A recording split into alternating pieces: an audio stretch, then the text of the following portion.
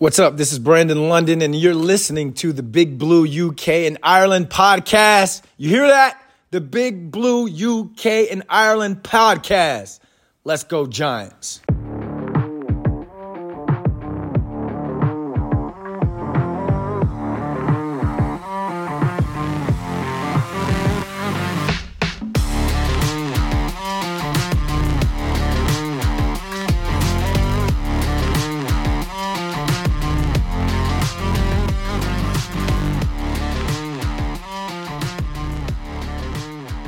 Welcome back, Giants fans, to the latest edition of the Big Blue UK and Ireland podcast. This week we are 100% British, but absolutely still 100% Giants. Shane and Kev are having an extended break, so it's Dan and producer Craig back with you to congratulate Coach Daboll for being named AP Coach of the Year at the NFL Honours last week, and also congratulate the Kansas City Chiefs for beating Philly on Sunday in Super Bowl 57, wiping that smug grin off Nick Sirianni's face. We're also going to run through all of Big Blue's pending free agents, as we're only a month away from free agency opening on the 15th of March. Craig, how you doing, mate? Yeah, good. It's been nice to have a little break, but, you know, the off-season doesn't stop us. We've got a jam-packed schedule for the next God knows how long. And it's good to kind of get back into the swing of things, I think. It absolutely is. Obviously, we've had a nice little week off for the Super Bowl, and it was nice to see them. Well, by them, I mean Philadelphia lose, and just to see the smiles wiped off their faces, like I said, was a beautiful picture. And get back into it and get into the swing of the off season, because there's a lot coming up. So we've got all that to look forward to and to cover right here on the Big Blue UK and Ireland podcast. Now, as Philly lost their third of four Super Bowls, and with it just being the two of us, we thought what better time to bring back to this podcast a friend who joined all of us in laughing at the Eagles on Sunday night, making his long overdue return. It's Keith from the New York Giants Fans UK. Welcome back, mate. How's it been? It's been brilliant. Yeah, great to be here. And of course, one of the best things to realise is this is just the third time this summer that Philly have choked at the final hurdle. Not just the Super Bowl, but of course they got to the World Series and lost, and they got to the MLS Cup final and lost. So that's a triple whammy of complete humiliation that all true Giants fans should be celebrating. Absolutely, because nobody likes Philadelphia sports.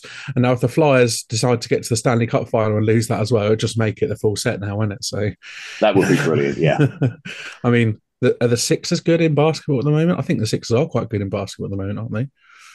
So if they got to the NBA finals and lost that, even better. There we go. But yeah, it was nice to see them. It was nice to see them lose, wasn't it? Really, but it was a great game on Sunday. I thought, it was, the first half wasn't brilliant from our perspective, with the Eagles taking a 10-point lead into halftime.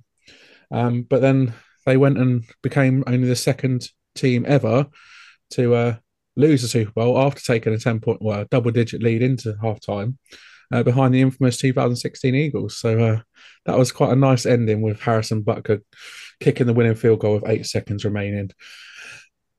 What did you make of the Super Bowl, guys? Well, I thought it was very impressive. Our carefully placed sleeper cell of inside agents in Bradbury and Tony, basically ensuring that the Eagles lost. So I think that was a masterstroke by Joe Shane and Mr. Mara to ensure that we had sleeper agents carefully embedded in both teams to ensure that the right result happened.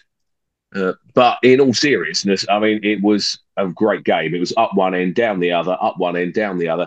Great advert, I thought, for the game in general. And, bluntly, not to put too fine a point on it, they were the best two teams in the league this season, and they looked like it. Yeah, I mean, both of the quarterbacks have been hailed as two of the best from this season, both MVP candidates. Obviously, Patrick Mahomes won above Jalen Hurts, but I think both the quarterbacks shone for different reasons. Jalen Hurts had a phenomenal game. I can't remember what his record. The record was that he broke to do with rushing touchdowns and passing yards. I think it was something to do with the 300 passing yards, 2 rushing touchdowns. He's the only quarterback in Super Bowl history to be able to do that. Yeah, he had 3 on the ground, didn't he, in total? Potentially, I can't remember the individuals. I mean, it was a phenomenal game from him. And then I think if you look at his game was very solid. It could have been even better if some of his wide receivers caught passes as well. Kay Walker's was a bit of a standout, but if you look at Patrick Mahomes, it was slightly different. You know, the overcoming adversity, and I thought he was done before the half. The way that he was limping and the way that he looked on the sideline, I thought he was done. But somehow, you know, that extended break during the boring halftime show kind of gave him enough time to, I don't know, stem cell it up or whatever they did in the Kansas City Chiefs locker room. And he came out and was almost perfect in the second half. I don't think he put a foot wrong. No, I think they scored on every single drive in the second half, and how he managed to come out in the second half, not limping or anything. Whatever they did in that locker room in that 29 minutes as it was, they worked an absolute miracle on him. I think he got hit in I think it was in the fourth quarter, and it looked a bit ropey again. But I mean, any normal person wouldn't be able to put any weight on that ankle, let alone run around the football field and lead your team to winning the Super Bowl. But hats off to him, really. I mean, yeah, he played an incredible game. Jalen Hurts played an incredible game. And I think it was, like you said, Keith, it was a fantastic advert for the sport. I mean, always 73 points in total, and both teams scoring points in all quarters as well. It was a fantastic game. And yeah, it was just nice to see the Eagles on the losing side. But it's the first time since Kurt Warner for the just named MVP to win in the Super Bowl. And the three previous times the Super Bowl winner and the MVP winner and the MVP runner-up have gone against each other in the Super Bowl. The 3 times before that, the runner-up in the MVP has gone on to win the Super Bowl. So this is the first time ever that the winner of the MVP has beaten the runner-up of the MVP in the Super Bowl of the same year, which is quite an interesting start. I thought it's a little thing I saw on Sunday night when we were watching the game. Thought, well, just written in the stars for Jalen Hurts to win, that isn't it? And lo and behold, it didn't happen. Shame that, eh? Great end to a fantastic season. And like you said, the 2 best teams in the league fought out the one of the best games of the season. And yeah, just a great end overall. And I think the right team won on the night, because I think the Chiefs were just slightly the better team. I would agree. Yeah, it's been funny looking at Patrick Mahomes walking around with his extra, with his WWE title around his waist, looking like a champion because he played like a champion. Yeah, absolutely. I mean, he got to go to Disneyland and have his little parade as well. And I think one thing as well that was, I mean, I don't want to draw too much attention to the Eagles because we all have our feelings on them, but I think the brother versus brother dynamic really added something to the game as well. Just seeing Kelsey's Mama Kelsey, as she was it kind of gave it a different feel, and watching some of the videos from afterwards as well, Kelsey brothers meeting up and stuff like that. It was a bit moving. Yeah, it was quite an interesting dynamic. Sort of spin on, yeah, dynamic. That's the word. It just added that little bit extra sort of that storyline to the game. And they're both absolutely incredible players. Jason being one of the best offensive linemen in the league, and Travis Kelce being the best tight end in the league. So, they're both at the peak of their game. I think Jason is looking at potential, whether he's going to retire or not this off season. But Travis is, I mean, he's only going to get better, really, isn't he? And can he get any better? Because at the moment he's just playing unbelievable football. And I think there was a stat line from all his postseason games. You'd pay a number one receiver that kind of money to get his total stats that he's got in playoff games. It was like 1,500 receiving yards, 11 touchdowns in, I think it was like 8 or 9 games. And it's just unreal for him to be a tight end and him getting them sort of numbers. Just hats off to him because he's fantastic. It'd be nice to have someone like that on the Giants squad, wouldn't it? Well, we'll have a bit of more money to spend now. We absolutely will. And, it was a shame to see Dan Bellinger go down injured with a nasty eye socket injury this past season. But, we've got high hopes for him going into his second year in the team. And I think him getting injured was quite a big moment in the season because after he got injured, we looked a bit hit or miss sometimes until, and he wasn't the same when he came back either. So hopefully he can kick on and have a good year too anyway. But yeah, what a season 2022 was for Big Blue. With year 2 of the Joe Schoen project due to feature all of the same coordinators now for the second year in a row. We look to build on our success, starting off with free agency, which is just around the corner. But with the season firmly in the books, we wanted to get your thoughts on the past year, Keith. So going into the season, what did you expect from it? And how much did the team exceed or fall short of those expectations? I don't think the team fell short of anybody's expectations. I think they exceeded anything we could have ever have hoped for.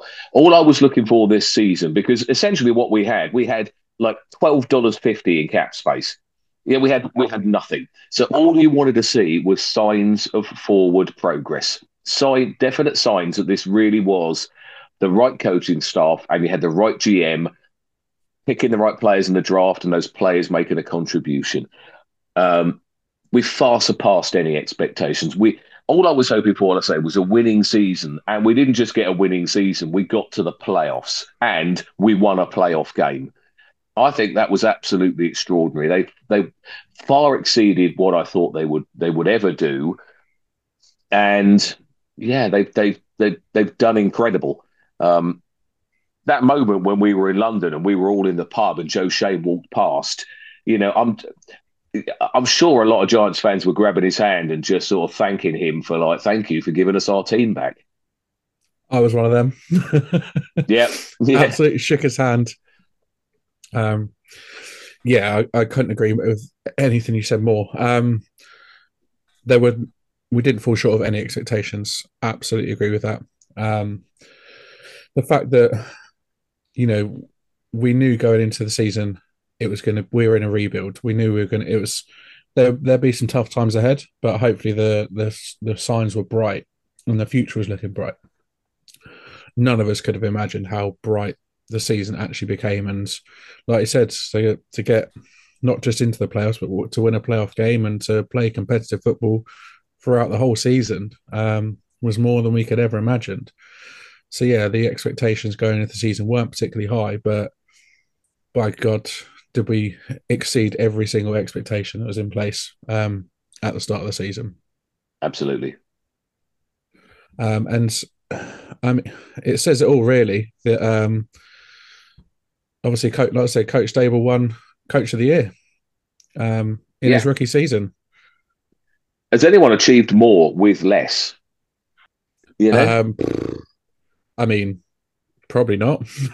No, exactly. That's what it's got it for. Because lots of people say, oh, well, other teams got more wins.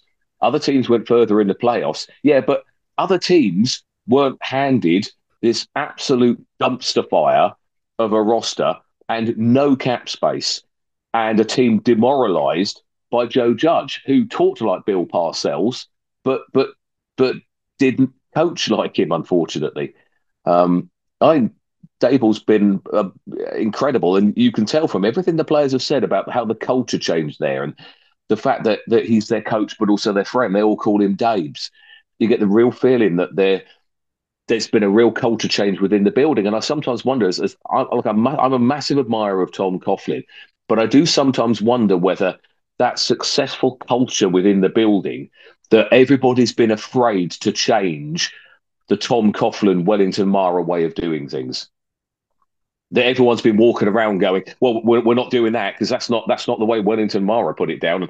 We're not doing that because that's the way that Tom Coughlin always had it. And it's like those great men are no longer with the team for one reason or another.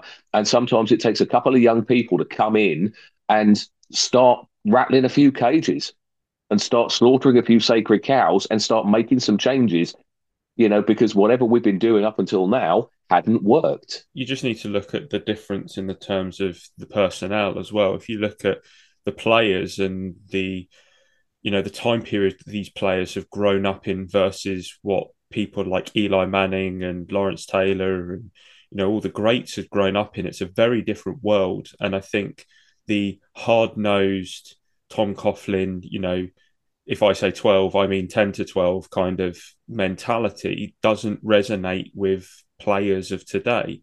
Not when they didn't really have social media in the way that we have. They didn't have the world be the way that it is now. And I think that the way that Dave's has come in and kind of relaxed the culture has actually brought together, brought a togetherness that the team, not just the team needed, but I think the entire culture change needed.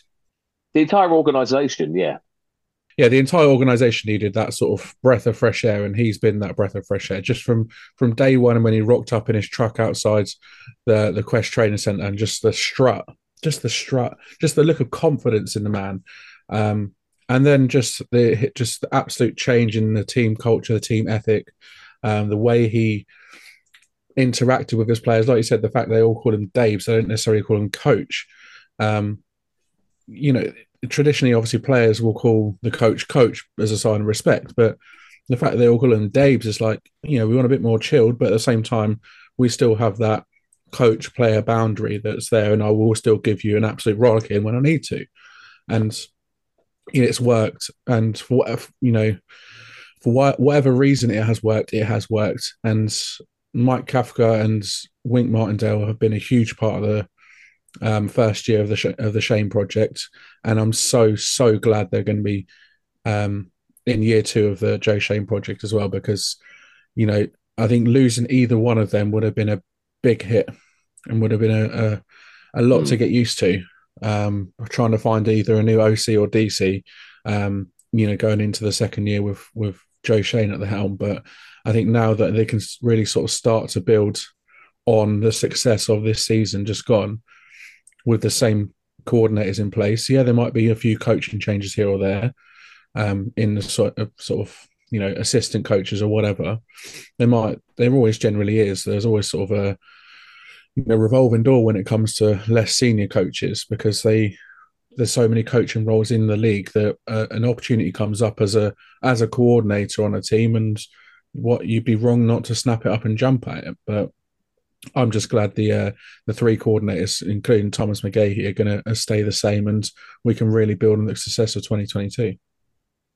I also want to recognise, because I think it's important here, John Mara as well.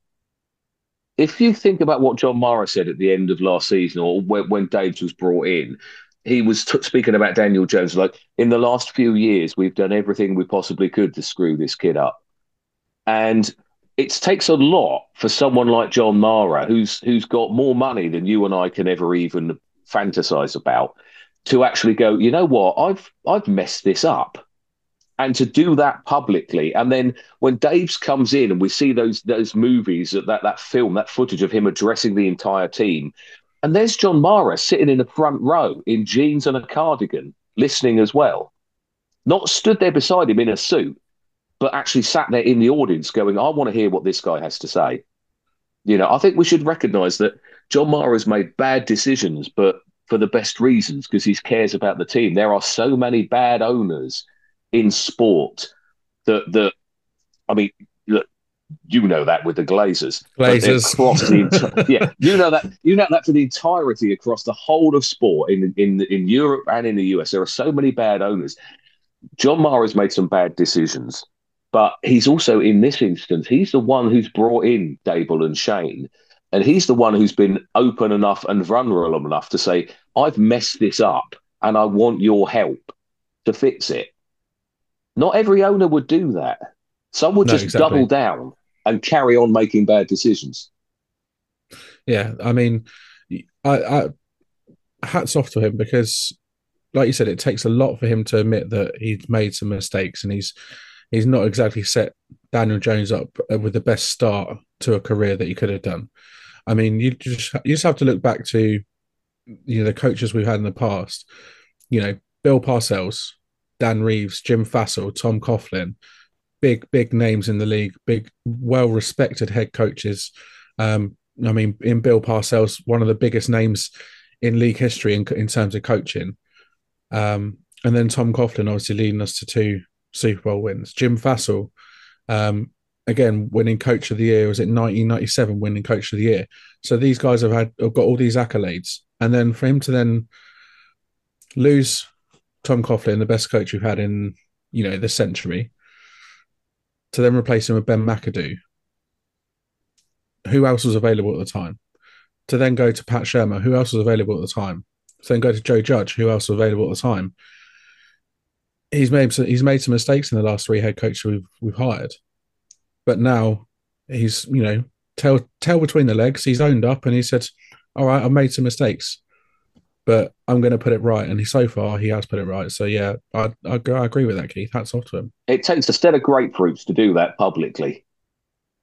If you're a successful man, yeah.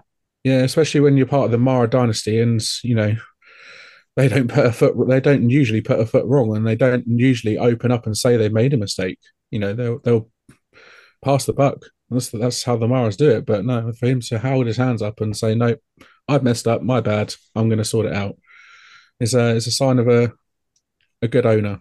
Anyway.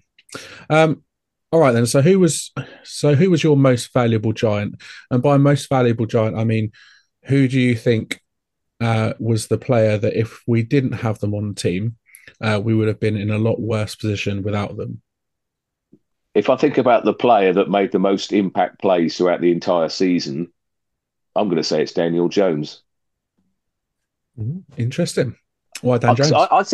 I think we started the season and everybody was going, well, maybe he's the guy, maybe he isn't the guy. And all the conversations, even amongst Giants fans, were, can we win with Daniel Jones on the team?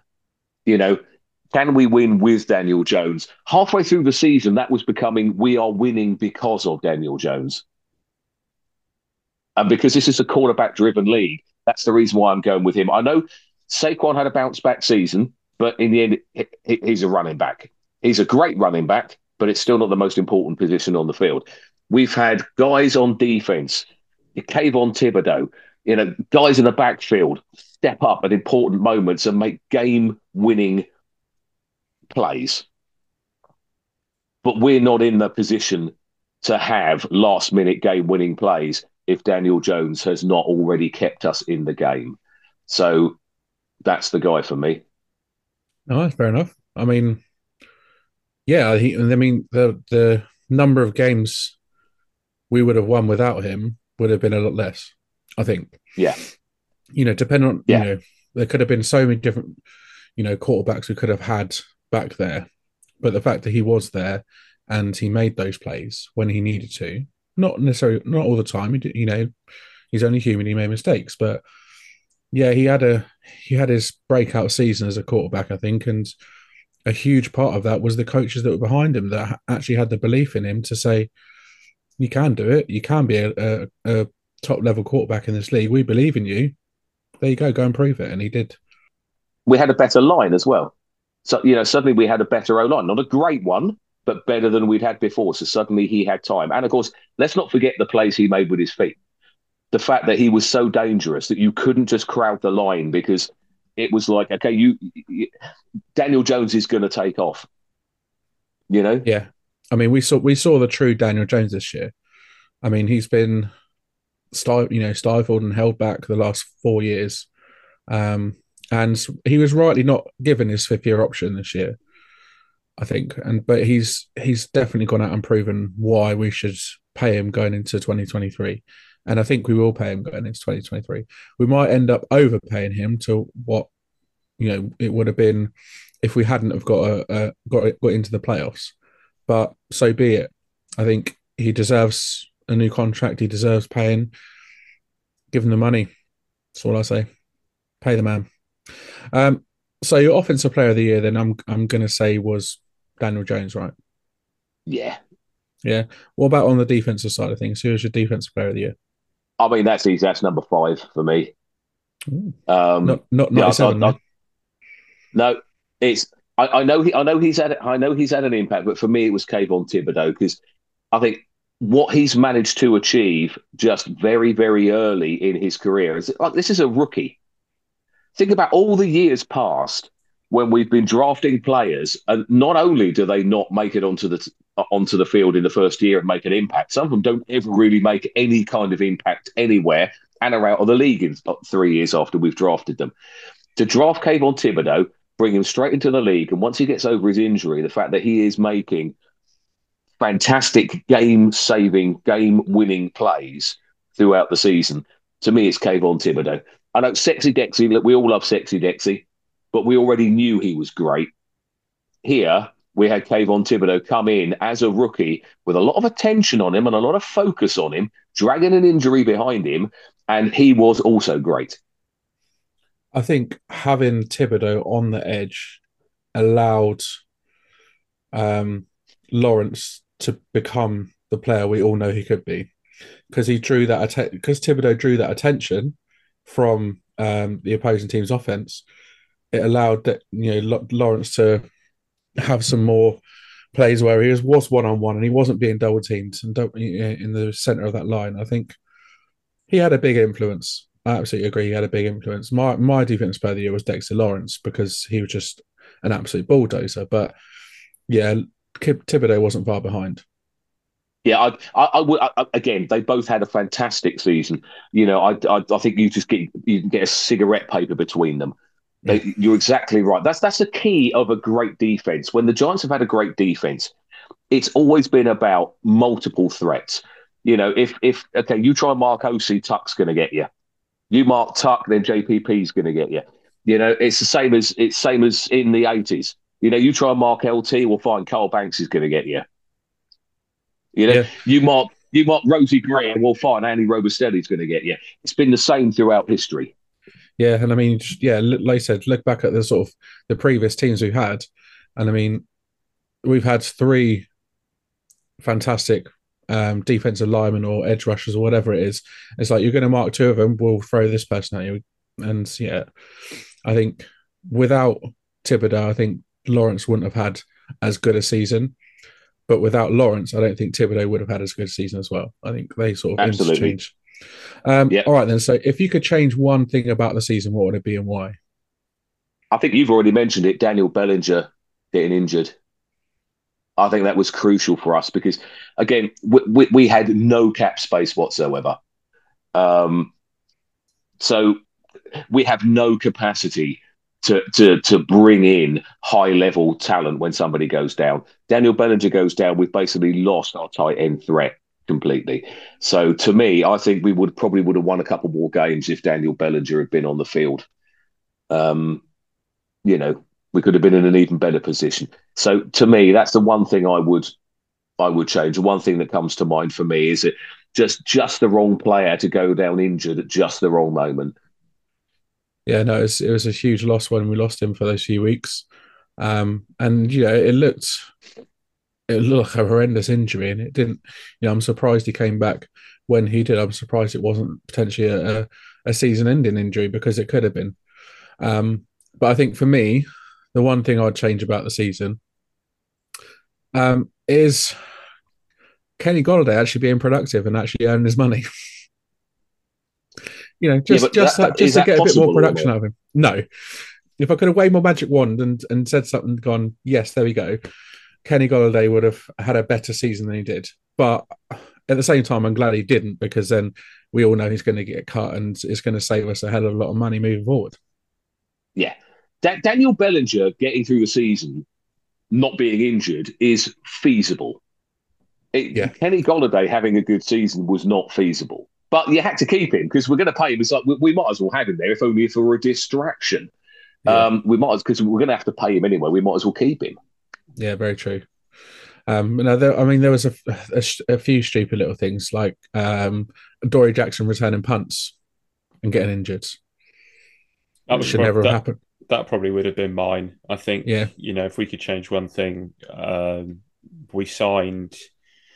Well, we had Khalil Pimpleton, didn't we, on the practice squad? But also, purpose-built punt returner right there. yeah. But the other thing is that Gary Brightwell, our mate Gary, did really well on kick returns. I would have been interested to see how he would have taken punt returns. But yeah, having our number one cornerback, especially when number two on the depth chart technically is Aaron Robinson, who's just hasn't seen the field in a long time. So, it just didn't make any sense whatsoever. No, and it's so frustrating. And you could see it when it happened. You could just see it happening, couldn't you? It's just like, oh, Dory Jackson on the field returning punts. You know he's going to get injured. And lo and behold, he got injured. And it was typical. And it was just one of those. It was one of those things that you could, as soon as it happens, the coaches regretted it, and if they could have turned back time and they would have changed their minds. But hindsight's a wonderful thing, I'd much rather Brian Dable learns that now than like in a championship game in 2 years' time. Oh, championship game in 2 years' time, eh? I'd much rather since he's learning on the job, that he screws up like this in a season that was a throwaway season. Yeah, definitely. And the thing is, like, you in your rookie season as a head coach, you're bound to make mistakes, and he's made not many this season, really. And I say this season, last season it is now. He didn't make many, and so we can all forgive him in the mistakes that he did make. All right, then. So London memories. What was your talk to us about London? Because it seems like it was a lifetime ago already, but what a weekend, huh? What an incredible weekend. I mean, it's the fact that it's the Giants playing, and it's like, my partner's a massive Packers fan, being from South Africa. She just adopted the Springboks colours. So for her to be able to see the Packers play live as well, that was incredible. And even though didn't win the game, it's still a fantastic experience. So it was special for her, but it was special for all of us. You think about the fact that we got to go to the pub and be there while they recorded the Eli Manning show, and just like we met Eli Manning, you know? I mean, what the hell? And the fact that we're mingling with OC and Cruz and Carl Banks, and it's like they're not even the most impressive people in the room, is incredible. So that was an amazing experience. And then I topped that off with the game, which again was incredible. And like, I've never felt closer to a team than with there making that final stand. And there's Sheps hopping up on an equipment cabinet. And he is staring directly at us. The seats that we had, now we had different seats to you. Obviously, you had great seats because you were looking down on it. We were more side on. But they were literally like 2 rows back. And he is staring right into our faces, waving his rally towel. And it's like, I've never felt more part of the team. It was like, I felt like I was on the field, that we were joining in, and we were turning what was supposed to be a Packers home game. And it felt during those final moments like it was Giant Stadium. That was an incredible experience as well. Just unbelievable. And you top all that off with the the Wapping event, where we invited Giants fans to come all the way across Wapping, all the way across London to Wapping, while there's a train strike. And what is it, like 200 people turned up and drank the pub dry. 200 UK Giants turned up and drank the place dry. I mean, that is an incredible achievement. Mostly all that was done by Andy, who obviously isn't here tonight. But Andy's been so important. If we think about us together, you, me, Kev, Craig, everyone, all of us together, everything that we started when we started our UK Giants group, it's like none of it happens without Andy. He's really been the sort of entertainment's director and the social side of all this. That's his unofficial job title, isn't it? That's his unofficial. Well, I might even make it his official title. I know. I mean, I'm in charge. I'll just make it his official title. He's the entertainment. He's got no choice. He's got no choice. Do it. Yeah, he's got no choice. That's what he is. Yeah. But what a fantastic job he did. I mean, there's people like us that we've become friends that we didn't even know each other, and there's people who've got to Giant Stadium, and it would never have happened. And then, of course, topping it off with this Wapping event, where, we'd literally drank a pub dry. Like there was nothing left in their barrels. The game, going to the pub and meeting Eli Manning, that was just, it's a once in a lifetime weekend. It really is. Yeah, it was just, I mean, even thinking about it now, sort of it makes the hairs stand up on the back of your hands and back of your neck. And I mean, just just the overriding feeling of utter joy across the whole weekend. I mean, I would not have changed a single thing about it. I really wouldn't have done. I think even if we'd have lost the game, yeah, it would have sucked, but it would still would have been an amazing weekend. The fact that we won the game when we were, when we were the underdog, when we were surrounded by probably 45, 50,000 Green Bay Packers fans in Tottenham Stadium. I mean, that really did feel like an away game, didn't it? I mean, you've got to say the Packers 100%. fans, probably because they've waited so long, the Packers fans really did make that feel like Lambeau Field. But I think it's incredible. It's like we're nearly 30 games in, and this was the first game ever between two teams with a winning record. Yeah, that was unbelievable in itself. That's unbelievable in itself, yeah. I mean, I honestly, I was expecting us to lose. I'm like, we're coming in with a winning record, but this Packers team has got Aaron Rodgers. Essentially, it's a home game. The football gods will probably conspire to cheat us the Packers will probably get a win here. I was expecting, it's like, I don't really care. This is going to be amazing. This is going to be an incredible experience. But yeah, the Giants remain unbeaten in London. London's real team, yeah? Jags, yeah, exactly. Yeah, piffle. London's real team, the New York Football Giants. I think we're probably one of the very few undefeated teams in London. I mean, that have been here more than once, that is. Yeah. If you've only been here once, you don't get to claim that. You have to come here more than once to do that. Yeah, exactly. I think we're probably we haven't got much company in that aspect. That might be interesting to look into that. But, probably the Patriots, I'd have thought. Yeah, true. I think they've been 2 or 3 times. I think they and I can't remember them losing. Before Brady left, they didn't win. They didn't lose at all. Period. Did they? No, but it's quite a esteemed company to be in. Yeah, Tom Brady led New England Patriots, I suppose. So, can't really complain at that. You can't complain at that.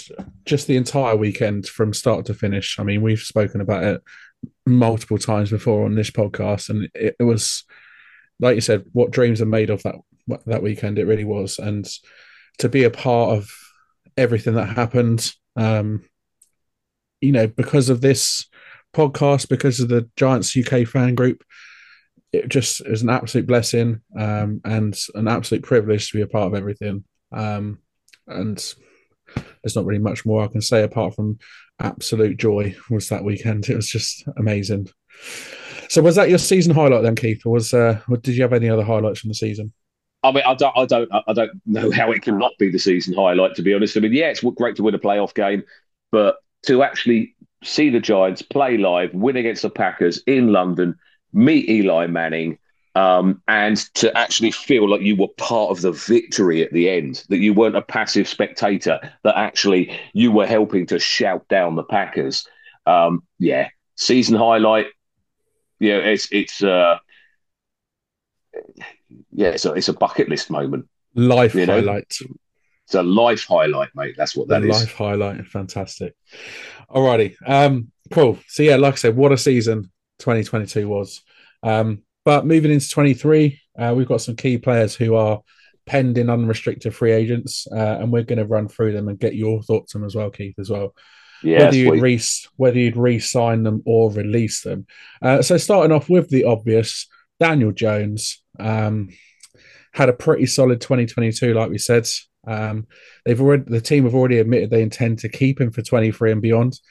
The only question is how long and how much is it going to cost? Well, I mean, that is the question, isn't it? There's no other way of getting any other quarterback for less money. Okay, so we're not going to be able to draft a replacement that's going to be better. We don't have unless you want to spend stupid amounts of money on a veteran. There's no real way of getting anybody better. The only real question is, do you sign him to a long-term deal, or do you just franchise tag him and see if he really is, like, he hasn't just had a one-season wonder? Do you franchise tag him and see, can you do this again next year? That's the only real question. yes, you keep him. Definitely, you keep him. Yeah, Craig, what do you think? Keep him, sign him, pay him. Yeah, I mean, it's a no-brainer, isn't it? Like we've said, the Giants and Joe Schoen kind of already played their hand here by saying that they anticipate him coming back. And I think he wants to come back. I think if you look at it from a grand scheme kind of thing, Kafka coming back is huge, because I think that's another kind of string to the bow of the Giants in persuading him to come back, and maybe persuading him maybe not to price himself out, because he's never had an offensive coordinator for more than a season. So to be able to come back and have that familiarity across the board with every coordinator is going to be something that probably appeals to him, because if he does go elsewhere, he's back at square one again, another new offensive coordinator, a new head coach, the whole lot. So the familiarity kind of rains down. I've got to say, it wouldn't surprise me if we see 5-year deal, but I think there'll be an out. I think whatever contract happens, whether it be 3, 4, 5 years, there'll be an out somewhere in there. Now that verbiage is obviously going to come down from between our negotiators and his agent, but I'm more than happy to see him back in blue next season. Yeah, so am I. I think just pay the man. Don't go ridiculous and pay him, way more than he deserves. But I think around sort of 35 a year is a decent number. I think he deserves that, and I think had we not got into the postseason this year, it probably would have been a bit less. But at the end of the day, he's led us to a playoff berth, and he's led us to a playoff win. I mean, he's proven he can do it. Granted, obviously we lost to the Eagles, but the Eagles are the better team. So there's no reason why he can't do it, and I believe that he can do it moving forwards into next year as well. So pay the man. I think franchise tag is probably there for someone else that we're going to talk about any second now, right? Yeah, right, Greg. That is correct. I mean, just quickly before we move on, Kev and Shane sent in their thoughts on these as well. Yes, we did ask them about all the players that we're going to be talking about over the next sort of few minutes, but Kev was quite happy. They both said to re-sign Daniel Jones. Kev said 4 years, 140 mil. Shane said, max 37 a year. So I think we're all kind of thinking around the same ballpark figure. But as you said, franchise tag is also available. But the more likely for the franchise tag is going to be Saquon Barkley. I mean, Barkley did have his best season since his rookie year, didn't miss a single game this season. Shane is keen to retain Barkley, but isn't going to break the bank to do so. And I do believe that Christian McCaffrey money is going to be sort of more the aim around here. In the attempts, yards after contact, he was all top 5. He was 8th in touchdowns. He only had 1 fumble in the season, so he had a solid season. So, Keith, what do you think, Saquon? Well, I mean, obviously he had a bounce back season. He obviously wants to stay with the team. He said all the right things. He's plainly a good locker room presence, a good captain. None of which affects me in the slightest. I think we should dump him. Interesting. Is that purely the running back thing? Yes. I don't believe in tying up large amounts of money in a running back. I think we have so many holes all over the team. That money will be better used on other players, on other positions. I would do running back by committee. Just pick up a couple of running backs in the second, third round, pick up another one in free agency and just rotate through them. Now, having said that, if no other team wants to pay for him, then fair enough, bring him back. But we mustn't get involved in some kind of bidding war. He's a great running back, but he's still just a running back. So I would not bring him back unless it's for a pretty economical amount of money. I just think you are what your record says you are. He is injured a lot, and he's only getting older. I honestly would just let him walk with our thanks. Who knows? One day he'll go back in the Ring of Honor. Hooray, good for him. But I would just go get some running backs in the second or third round, get a veteran in, just do running back by committee, because 3 average running backs are going to be better than 1 Saquon Barkley. I think one of the only things that's going to potentially keep him around is the fact that we know he can produce numbers. He's a threat in the passing game because he draws coverage off of the other receivers. And God, we need help at receiver. I know that. But he also has a presence in the backfield, and he did look this season back to almost his best. There were times where he looked back to his best. There were times where he didn't look great. He sort of had a bit of a lull during the middle of the season where he obviously was carrying a couple of niggly injuries or whatever. But I think for us to bring him back, it's got to be the right money. I don't want to pay him 16 million a year like Christian McCaffrey because that's too much. At the same time, I think if that's the sort of money he's wanting, we either walk away or we put the tag on him. But then is he going to want to play under the franchise tag, or is he still going to look elsewhere? I think he plays under the tag. If you look at the franchise tag, the number for running backs this year is just over 10 million. Looking at the contracts for other running backs around the 10 million mark, there's actually quite a disparity between Saquon, who was paid 7.8 million this year, and the next highest paid running back, which is Joe Mixon at 12. So I think a 10 million franchise tag probably isn't the worst idea. But, there's a huge disparity between the running backs that really do make a difference to their team and how much money they get paid. I mean, the only one that I can see who gets paid around the 7 million and under that really is kind of comparable is Eckler, who's on 6. Other than that, starting at 12, Mixon, Jones, Chubb, Henry, Cook, Kamara, Elliott, McCaffrey. I think if he stays, he will get paid. So for me, it's a franchise.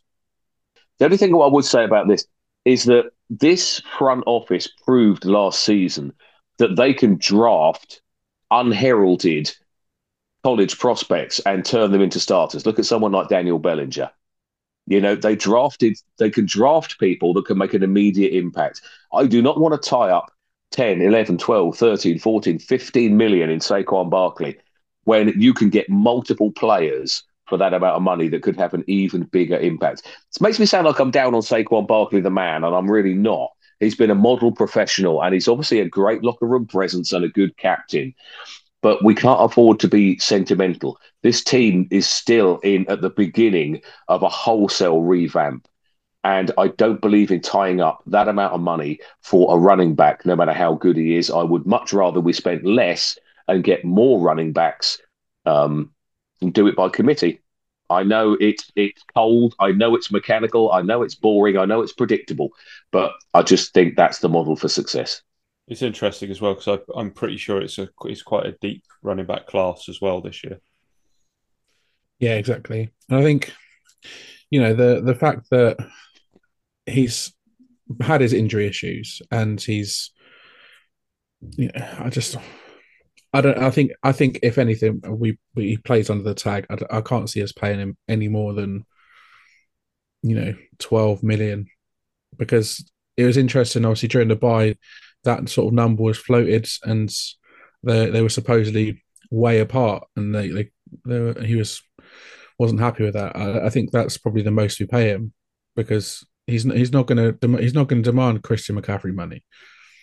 And just interesting on Austin Eckler, obviously he said he's on 7 million a year.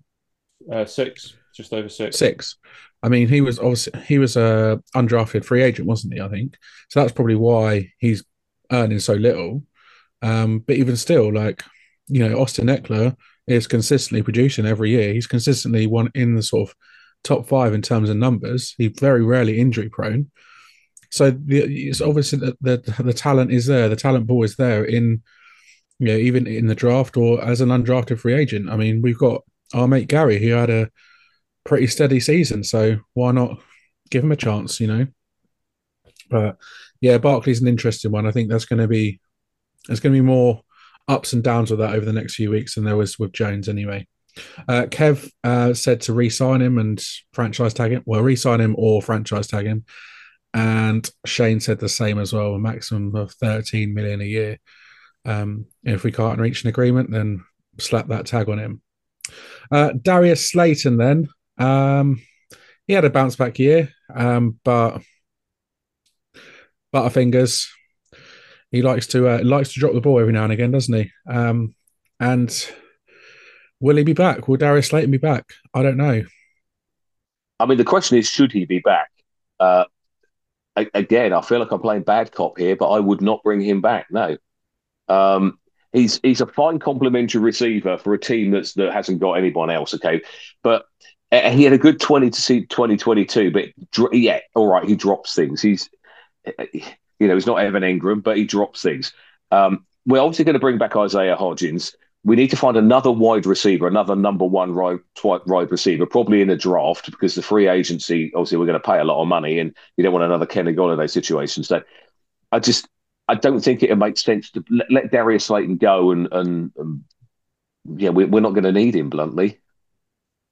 I think he wasn't on a lot this year, and obviously he did take a cut to remain with the team when it looked like he was pretty much done at the beginning of the season. He probably had more explosive plays than anybody else, but I don't know. I'm really on the fence with this one. I think if he comes back cheap as a rotational piece, I could see some form of kind of want there, but if he goes, he goes.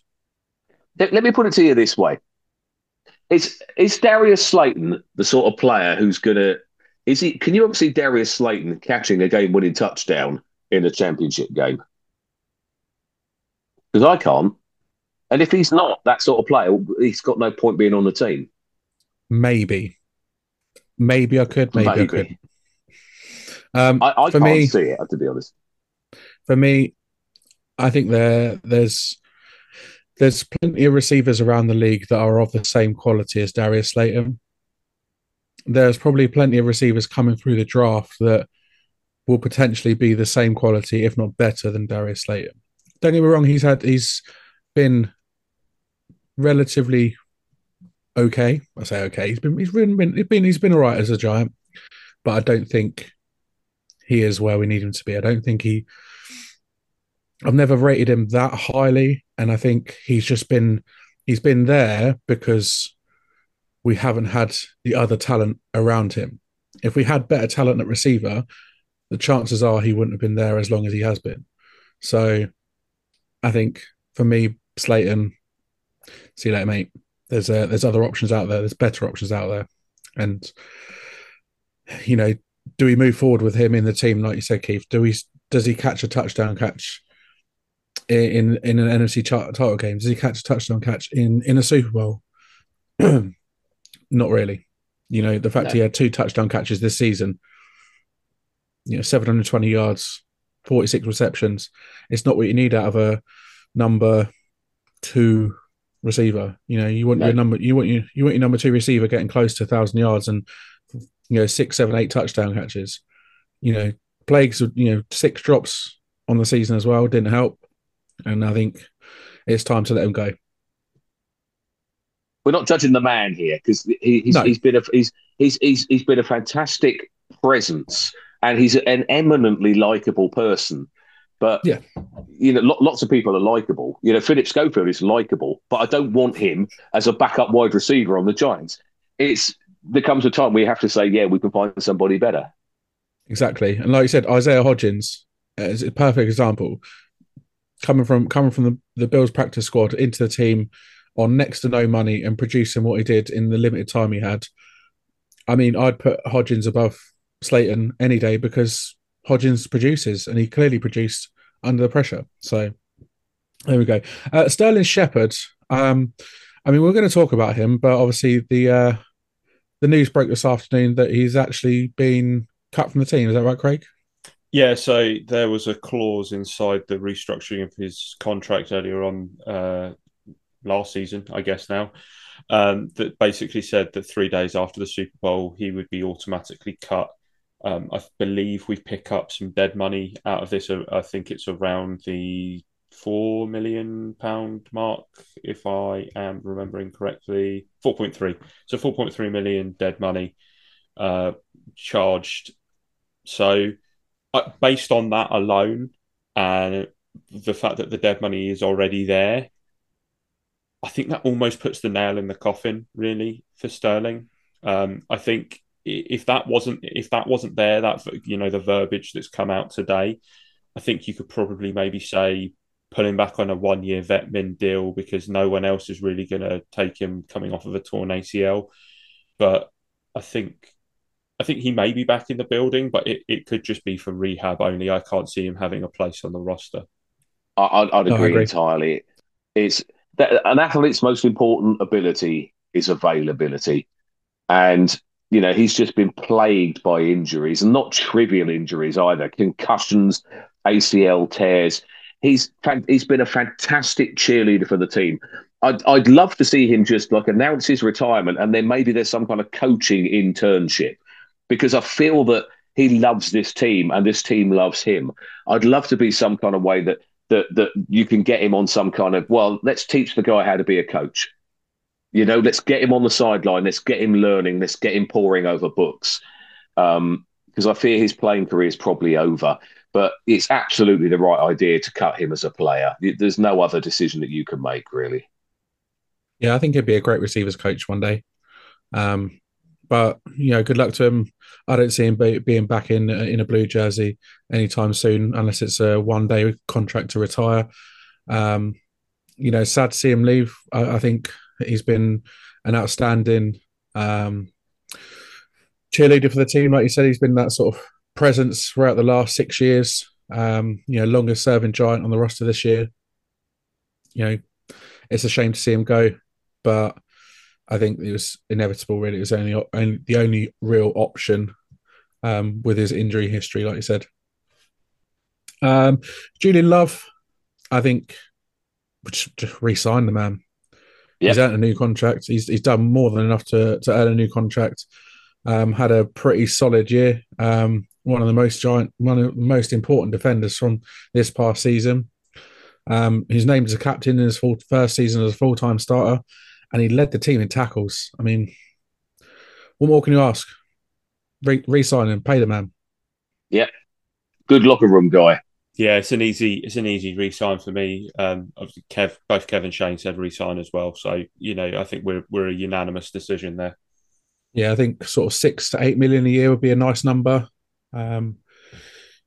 Decent money for a decent player. I think he's deserved it, and I think he's safety number one moving forward. Nick Gates, the real winner of Comeback Player of the Year, Nick Gates. I mean, I know Geno Smith won it, but he didn't come back from anything because he's never played at an elite level. So there we go. Nick Gates should have been the winner because he came back from an injury just like Alex Smith did a few years back. He came back, played in 10 games, mainly used in rotational sets.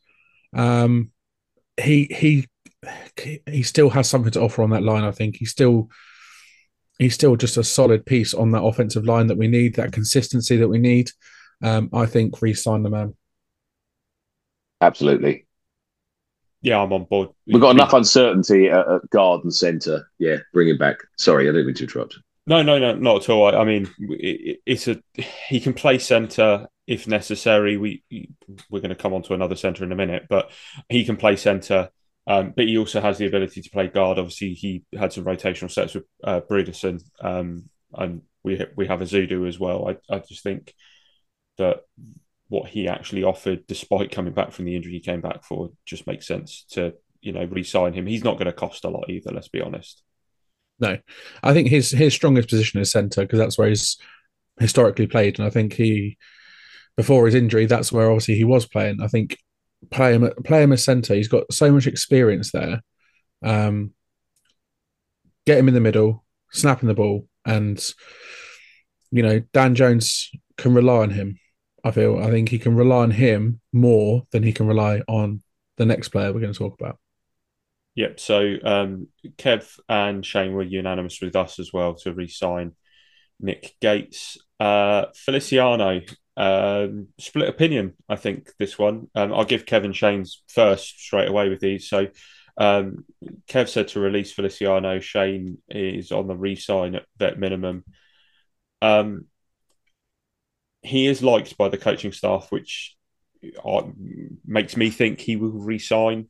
Obviously, he came from the Bills. He's got good kind of rapport with Daves. I think he comes back. I do think he comes back for vet minimum again. I don't think he's earned anything more, and that's what we paid him last time. So unless it's around that kind of money at his age as well, I can't see him getting more than a year. But we might as well keep the band together. It was an improvement, if anything. Yeah, the line did play better. I think Feliciano was a good piece coming into this, the uncertainty and the instability of the offensive line at the beginning of the season. And he didn't play badly. I didn't think. But it was average. Yeah, I'm undecided on Feliciano. I can't make my mind up whether I'd re-sign him or release him. I'm not undecided. Is it a release for you, is it, Keith? Yeah, he's another one on the minibus out of town. He's successful quarterbacks have long-term relationships with their centers. Okay, this guy's 31. He's not the long-term answer. All right, if we want backup at center, fine, go find a younger one or draft somebody. But keeping this guy around just because he knows the coaching staff. Well, lots of people know the coaching staff. The equipment guys know the coaching staff, but you don't keep him around to play center. Let the guy go. We can find a backup center that's a lot younger. We need someone who's going to be with Daniel Jones for the next 3, 4, 5 years to form a proper relationship with. Nick Gates. Yeah. And some young guys to understudy just in case. Yeah. I am more leaning towards release him than re-sign him. I think if we do re-sign him, like you said, it's got to be on the very, very minimum contract, which he was on this year. I don't know which way it'll go with him. All right, Casey Kreiter, re-sign him. What's the point in rocking the boat when special teams? Yeah, solid player. Jamie Gillan, a punter. This is a tough one because I see the advantage in keeping him because there's punters. We've dealt with Riley Dixon, we've dealt with Brad Wing, we've dealt with all of these different. There you go, Andy. There's your shout out for Brad Wing, by the way. Brad Wing, who now plays in the USFL, in the XFL for the something Brahmas. But yeah, I'm happy to re-sign him on a vet min. I don't know what the draft looks like, but I think there needs to be a competition at least. And I think you always go with 2 punters normally to begin camp anyway. So you might as well have him as one of them. I am sliding open the side door on my minibus out of town and I'm punting him right inside. He was 19th in the NFL last season in yards per punt. Okay, 19th. So that's not good enough. No, you can find somebody better. It's pretty much average, like middle of the field, isn't it? Yeah, and you don't win. You don't build winning teams out of average players. You don't build winning teams by going, yeah, it's good enough. That's not how you build a winning team. You go get someone who's better. Yeah, I think let him go, or at least bring him back for that competition. You got to be cruel to be kind, Dan. You got to be cruel to be kind. So Kev and Shane both said to re-sign Gillan as well, but Shane said Vetmin view to replace him via the draft. As we well know, Shane is a vested draft connoisseur. Thing is with punters, right? You don't want to talk about a punter because more often than not, you talk about a punter when they're playing badly, right? The only time you ever talk about a punter when they're playing well is if they're like the best punter in the league, like we've had previously in like Steve Weatherford and Jeff Eagles, when they were by far and above one of the better punters in the league. All you need in a punter really is someone that can boot the ball inside the 20 and, hopefully it gets down there and they have a long field. I say all you need. It sounds like a really easy job. It's probably not, but I think Gillen, he's a bit hit and miss. Right, so we're going to move on to the fringe players now. So Matt Breeder, Kev said release, Shane said release. I'm on release. Keith? I'm on release as well. Yeah. Just get somebody younger. Below average running back or average running back, you can get someone who's 5 years younger. In him, we've got our mate Gary.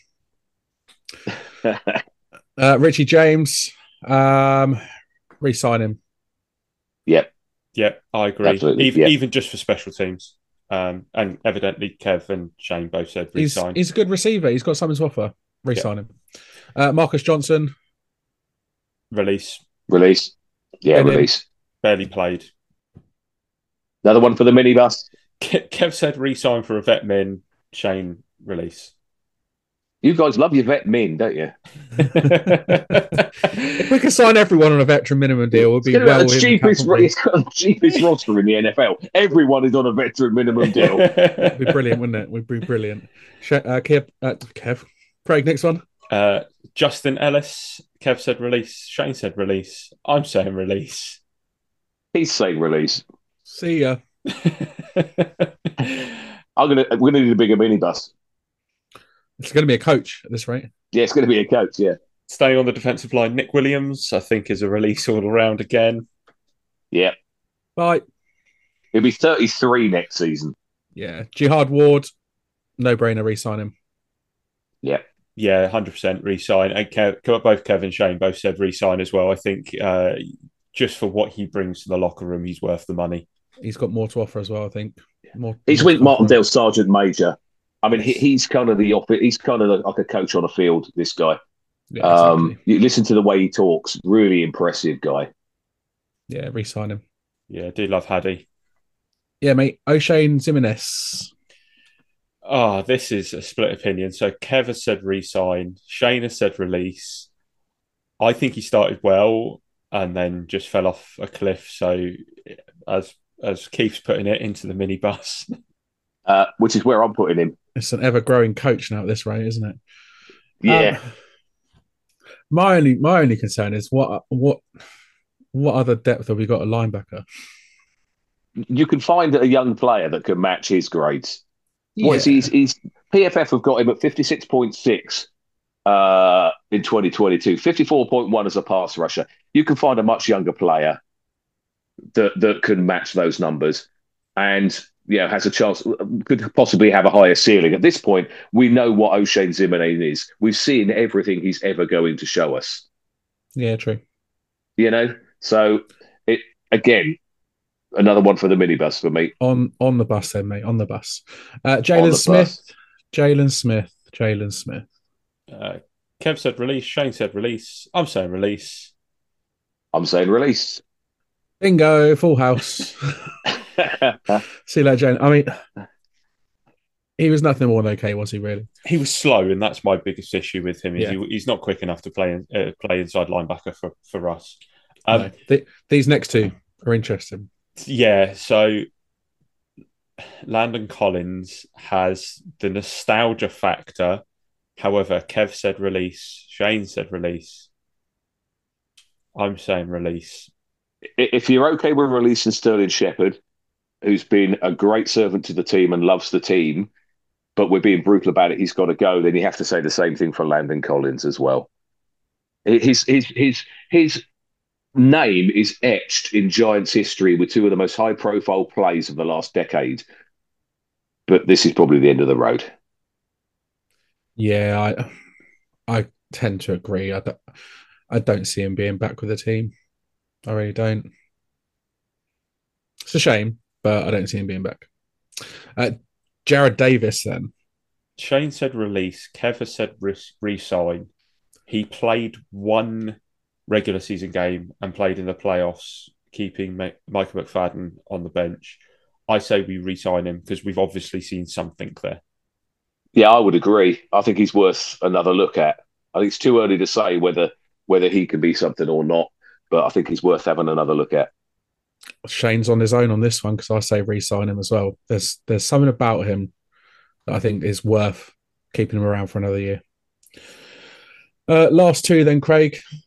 So Tony Jefferson, another one of Wink's, favourites. Good in coverage, poor in the run game. Kev is saying re-sign. Shane saying re-sign with a good old-fashioned Big Blue vet minimum. I think I'm on the release side for Jefferson. I just think at the age he's at now, I don't think it's worth having him around despite Wink's trust. Yeah, I tend to agree with you, mate. I think Jefferson, he's going on the bus. Yeah, I'd agree. On the bus for you then, my friend. And last one. Yeah, let's round this off with someone hopefully that's a unanimous decision. So Fabian Moreau, who stepped in after Aaron Robinson was injured, I say re-sign. Kev has said re-sign. Shane will say re-sign. And Keith is saying put him on the bus. And let me tell you why. Because I have thought about this. Okay, he's not a starter. He's a backup. Okay, we need another outside cornerback to play opposite Adoree Jackson. Okay, hopefully he should be back. He's not a starter. He's in year 7 of his career. We're going to have a backup cornerback. We may as well go for somebody younger. We've got a third-year pro in Nick McLeod. It might be worth rolling the dice on, if not bringing someone younger. I think Moreau had some good play for what you would expect out of him. But McLeod also played very well, so I get the understanding behind that 100%. And he's much younger. Moreau's not a starter; he's a backup. Therefore, your backups you want them to be young, because you want to see where their ceiling is. Again with Moreau, it's year 7. We've already seen everything that Fabian Moreau is ever going to show us. That's a fair point. I think he'll be back. I think he showed the coaches enough this season that he will be back. But to be honest, I'm more leaning towards release as well. But I just have a feeling that he will be back. I don't think he's good enough. I think he is that backup at best. But there we go. I think we'll see. And don't get me wrong, like a lot of these players that we said to release, you never know. They might be back in practice squad or probably be back for camp and to try again in camp and prove themselves, just like David Seals will be back as well. Oh no, David Seals is back because he was signed to a futures contract, wasn't he? But these bodies always sort of tend to be around for camp, and I think Moreau probably will be one of them at the very least. And I know it sounds like I've been quite negative here, that I've just been slinging everybody onto my minibus. It should never be forgotten, obviously, that these are real human beings, not just players. But we don't know them as humans. We only know them as players. So we can only judge them as players. And regardless of how their careers end, whether this is going to be their last season with the Giants, they've been part of one of the great seasons in recent memory. They are the players that have played a part in bringing the team back from the abyss. And for that, they will always be remembered, and they will always be held in high regard by Giants fans. Yeah, it's a very good point. And yeah, they will be held in high regards because a lot of them have made, plays throughout the season, and all played their part really. So, it's going to be a shame to see some of them go, but at the same time, it's good to get fresh blood in and fresh competition at the same time. Young players with high ceilings, rather than relying on... a lot of these players have been sticking plasters. They've been like guys just picked up off practice squads. They've been guys like a long way through their careers, half of the way or 2/3 of the way through their careers. But now we're going to have a little bit more space to be able to bring in younger players with potentially higher ceilings, players that could be coached up over a number of years to be significantly better than what we have. Yeah, and I think the fact that we've got a lot more cat space as well will tend to it will help matters. Obviously, Yeah. beginning of last season, we had next to nothing, so we had to bring in what we could at the lowest price we possibly could. Whereas now we've got a little bit extra space, we can start hopefully bringing in some better talent that is going to demand a slightly higher salary. But there we go. It remains to be seen. 15th of March, free agency opens up. It's a month away today, and there's going to be a lot happen between now and then. We'll be re-signing players, we'll be releasing players. Let's see what happens. It's all going to kick off very, very soon. Now that is all we've got time for this week, Giants fans. We will be back next time to dive even deeper into free agency, looking at some players who Big Blue could potentially bring in to improve the roster in what we're going to be calling dream, realistic, and no thanks. So we're going to a dream scenario, a realistic scenario, and a no thank you scenario.